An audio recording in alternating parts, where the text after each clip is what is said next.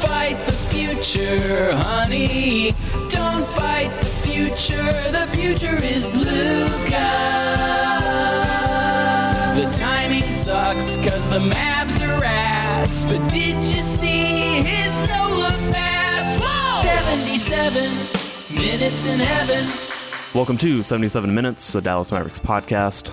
The only Dallas Mavericks podcast recording from Austin, Texas. I don't know if that's right. Anyway, I'm at mine. Went down to visit my parents. It's more Round Rock, Texas. It's a suburb, but that's where I am. We've got Saad Yousuf. You appear to be in a radio office somewhere in downtown Dallas, Victory Park. That is correct. I am in the studios of The Ticket.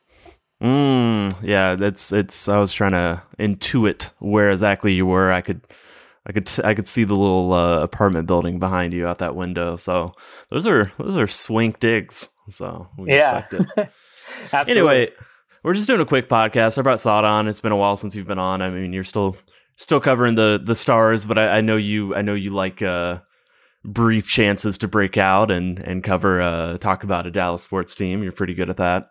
And there's just been a little bit of news. I don't know. This might be our last podcast for a while. We'll try to hop back on, me and someone, if and when there's a head coach, depending on how it fits with my vacation schedule and all of that. But we've got some substantial news in which way both the GM and the head coach search are trending, and we haven't got your take on it yet, Saad.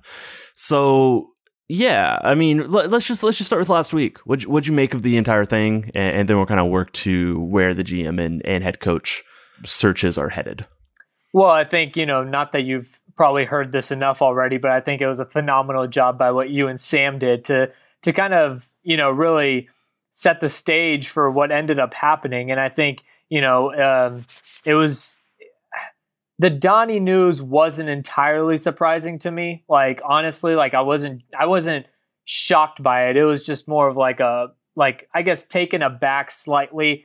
Carlisle was a bit more because he's talked in the past about his relationship with Cuban and the franchise. And, I like when I saw the Carlisle news, the first moment that for some reason came to my mind was Dirk's last home game when he brought Abby out to the court and was like, you're the reason why Abby's been in the same school system for however many years. And like, I don't know, like I like the stability with a daughter and all that stuff. I didn't see the Rick move coming. The Donnie one didn't shock me, but I thought Rick was going to see it through. But then also, I mean, we both know Rick. We've talked to him about a lot of different things, asked him questions and stuff. As you pointed out, like if there's meddling on who he can play, what lineups and rotations, like he's not going to like that. And he knows where he stands. I mean, he's the president of the Coaches Association. He knows where he stands in the pecking order. He's not dumb. So I think he knew that he could deserve better, and I think that's what he's getting in Indiana now. So the bigger thing that I think happened last week was just the bigger through line was the way that we talk about Mark Cuban, and I think it's been something that's been changing over time. You're someone who's covered the Cowboys very closely, and Jerry Jones. And Jerry Jones has always been very open that he is a owner GM. Like, he has taken the GM title for himself. He's been very clear that he is the one making decisions in this front office. That's always been the case for Mark Cuban as well. But I don't, he never was openly saying, oh, I'm the final decision maker. Every decision goes through me. Even if there was an understanding that people will talk about that.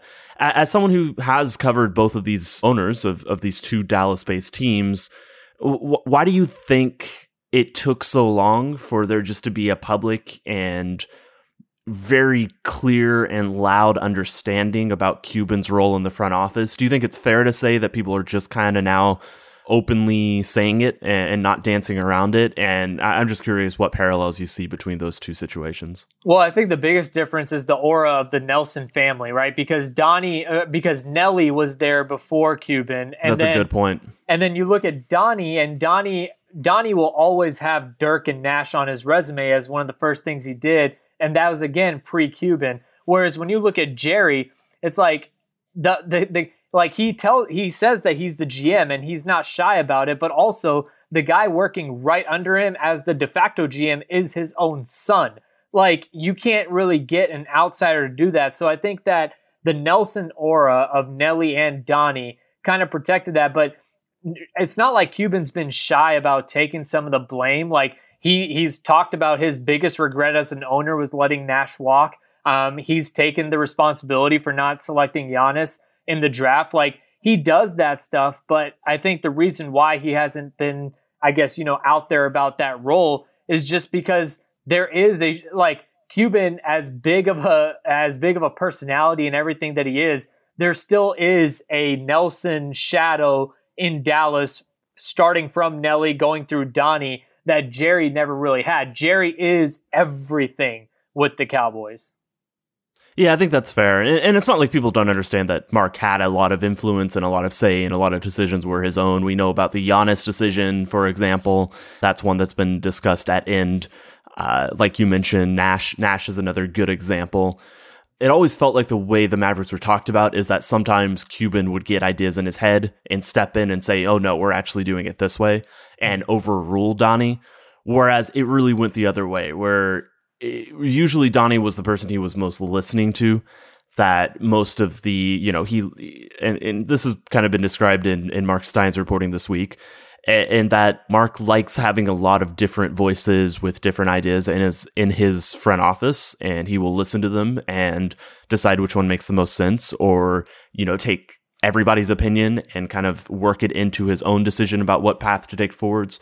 But I just think it's interesting how that really dramatically over the past few months, even before our reporting, me and Sam's, there was a Bomani Jones segment on ESPN that I thought was very well done. I think it was in the week after they lost Game 7, and it was pointing a lot of blame at him, at Mark, and saying Dirk Nowitzki covered over a lot of it, and Dirk Nowitzki was the one that he inherited on his team that when he purchased it. So I thought that was all very interesting. It's just a moment of inflection point for him. Let's talk about the GM search. That's going to happen first. Signs are now pointing to Finley being the president of basketball operations and someone being hired underneath him. What I heard initially after the Donnie was fired by the team, I was under the impression it would be flipped, that Finley would get his promotion to general manager and that there'd be a president of basketball operations over him. It does seem like it's trending the other way from, Mark Stein is the most plugged in person in the Mavericks. I'll happily admit that.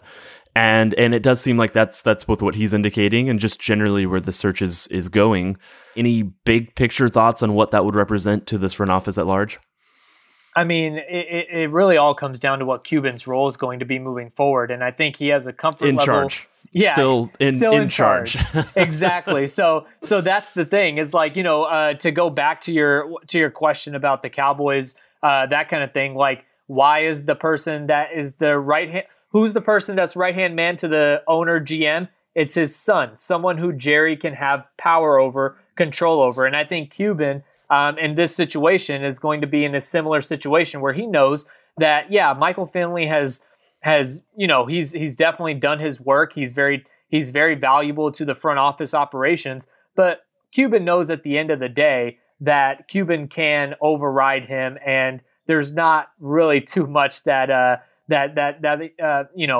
Finley can say. That's why for years when you even talked about the head coach of the Dallas Cowboys, it was always Jason Garrett, right? Someone who was played there, was groomed there, and then someone who Jerry can always kind of override whenever he wanted. So in the same situation, I think that's kind of what Finley's going to be, where Finley will get his due. But I mean, look, if Cuban had writing power over Donnie, like, he'll definitely have it over Finley, and I think Cuban knows that. It would have been insulting if they didn't give Finley some sort of promotion out of this whole saga after promoting him as long as they have as the next leader of the front office or general manager or what say you. I think that's certainly a good thing that he will either be GM or president of basketball operations, whichever way you look at it. I do think that, and he's certainly his own person and he has a lot of sway within the Mavericks front office. And, as a former player, as someone, who is a different voice, they haven't had former players in the front office for the most part. I think that's a positive development in a lot of ways. I expect the other person will have some sort of agent background. I wouldn't say it's certain, but I think that, just reading the way the NBA operates and the way it's developed, that a lot of front office heads over the past recent hires for different teams have been agents or former agents or people with agent backgrounds. I think that is a valuable skill set to have in a front office. And it's something that Cuban has to a degree. He certainly has relationships with various agents throughout the sport. But, hiring someone in either of the, two roles we've talked about, I think makes sense for this front office to just kind of push towards the modern way of the NBA, where it is a player empowerment era, and there is a lot of movement, and there is a lot of understanding that relationships you have with players goes a long way, and agents are very equipped to build relationships with star players. That's why they're agents. That's kind of the whole thing, that you have to get someone to trust you over time to represent you, and it takes a certain skill set, and I think that's why we've seen this development of agent front office hires, and I would imagine that's probably the direction it goes in, but it's impossible to say for sure. I know for a fact that they're considering, among people that have names that have been sent to the sportsology firm that they're being represented, things like that. There's no question that some names that Cuban is considering are not don't have that background, that they're more either former players or just people who have been in front office and kind of work their ways up. So I'm just trying to read the tea leaves of where everything has gone just in the NBA at large over the past years. But I expect it all to happen fairly shortly, whether it's a week or two. I think that this GM thing will, and just the overall structure of the front office will be worked out probably within the next 2 weeks, if not sooner. Yeah, and it needs to, because as Cuban has said, that's the first thing that has to happen before hiring a coach. So right. Yeah. Exactly. As for the head coaching position, Rick Carlisle went to Indiana earlier today. We're recording on a Thursday afternoon. I thought that was interesting, especially a statement that he released, which I first read as more of a smartass comment about the way that Jason Kidd and Luka Doncic were both difficult point guards he had clashes with. And he was like, look at Jason Kidd, and, that would be a perfect fit for Luka. I think you could also read it sincerely, and he may have meant it that way. But I think if you do, you have to read it as a bit of a slight towards Jamal Mosley, who wasn't even mentioned once. This is someone who worked 7 years under him as a head coach, is a known and reported candidate for this job. And if it was a sincere comment from Rick Carlisle promoting Jason Kidd as the next head coach of the Dallas Mavericks, then either way, I think he's throwing something, shade, digs, whatever, at someone in this statement. I think it's hard to read it, and in whatever way you're reading it, it's hard not to see it as him being a bit of a smartass about the whole thing. Yeah, no, I completely agree with that. And what kind of sucks more about that is, after covering the team closely for however many years I did, and you are as well, we both know the assistant coach that Luka has the best relationship with is Jamal Mosley. Like, that is the guy who Luka has been. Who, since he's been with the Mavericks, Jamal Mosley is the guy that he works individually with and all that kind of stuff. So if you're looking for that component of things, Jamal Mosley should at least warrant a name drop from Rick Carlisle, who not only had him on his staff, but also is very well aware with the relationship that Luka has had with Mosley. So that was a bit surprising. And I do agree that I think, there's been a lot that's been said about how Carlisle and Luka's relationship has been, but it also goes back to what Carlisle and Kidd's relationship was, and they got that figured out to win a championship ring, or at least sustainable. And I think that's something to be considered in everything that he said as well. Looking for an assist with your credit card, but can't get a hold of anyone? Luckily, with 24/7 U.S.-based live customer service from Discover, everyone has the option to talk to a real person anytime, day or night. Yep, you heard that right. You can talk to a real human in customer service at any time. Sounds like a real game changer if you ask us.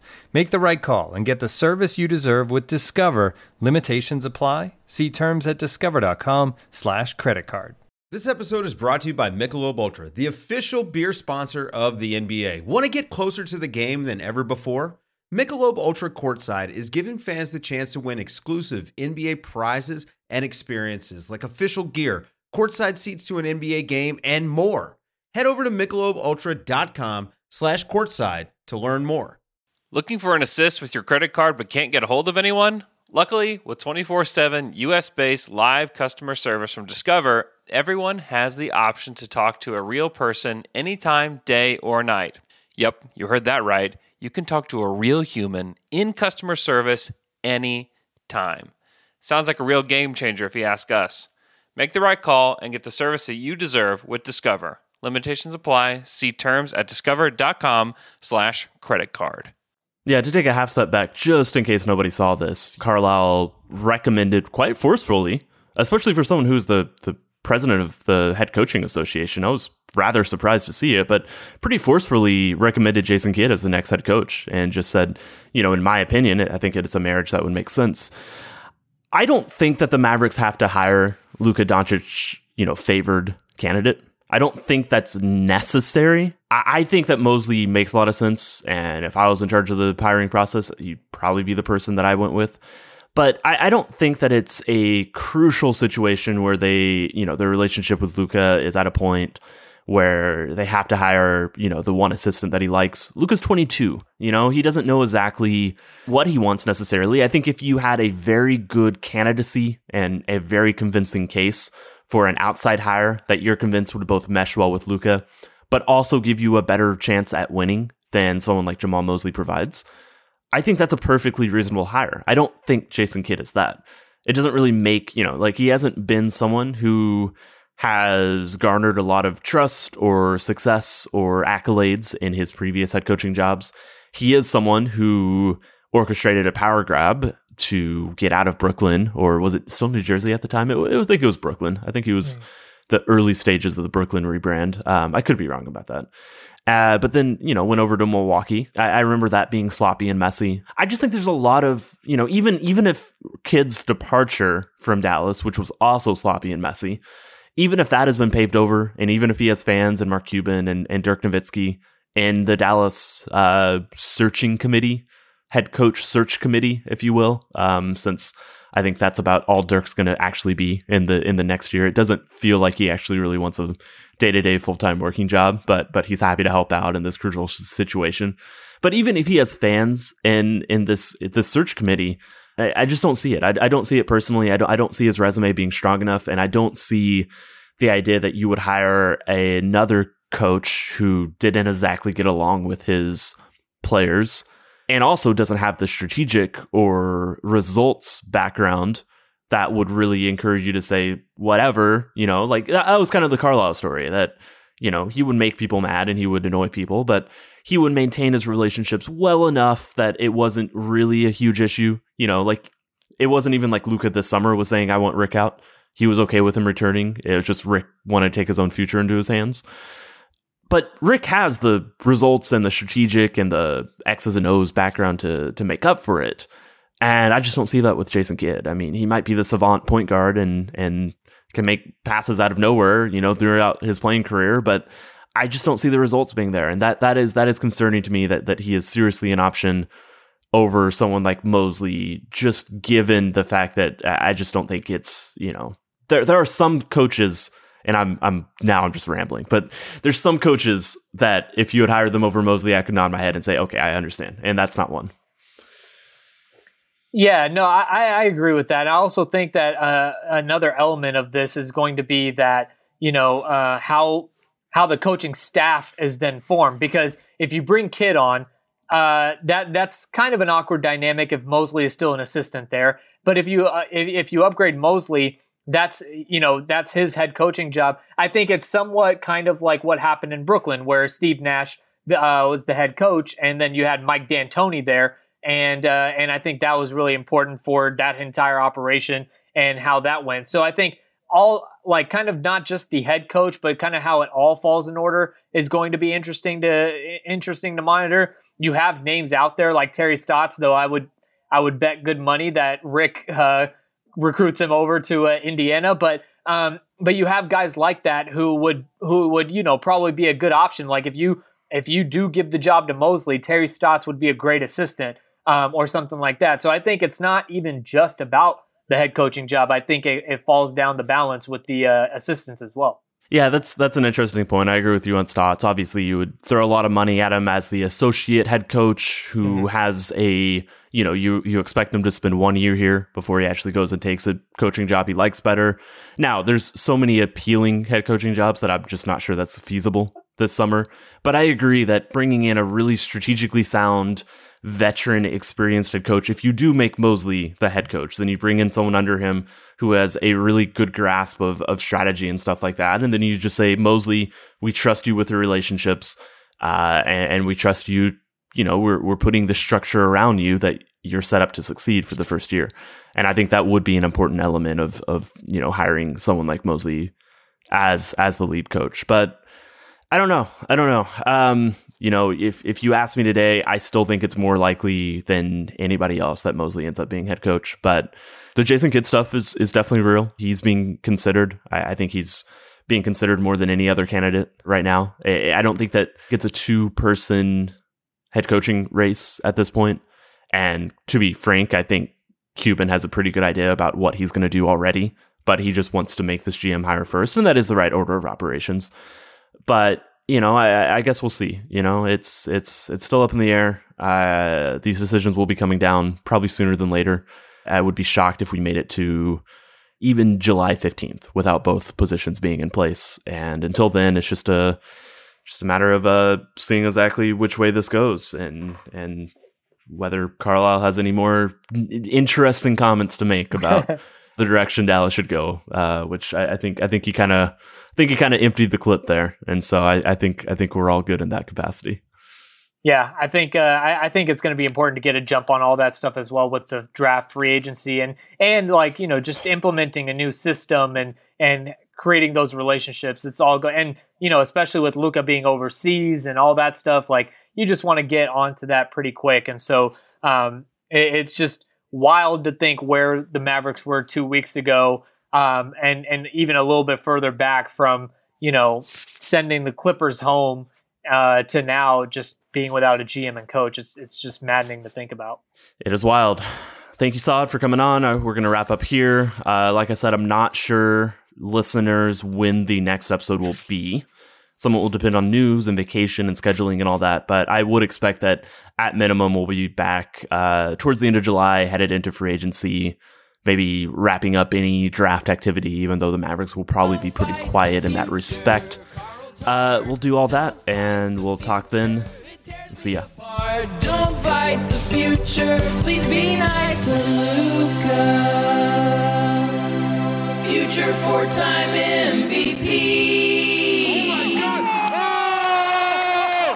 Shut it down! Oh, let's go home! It's a wrap, dude. Man, that is a wrap. Woo!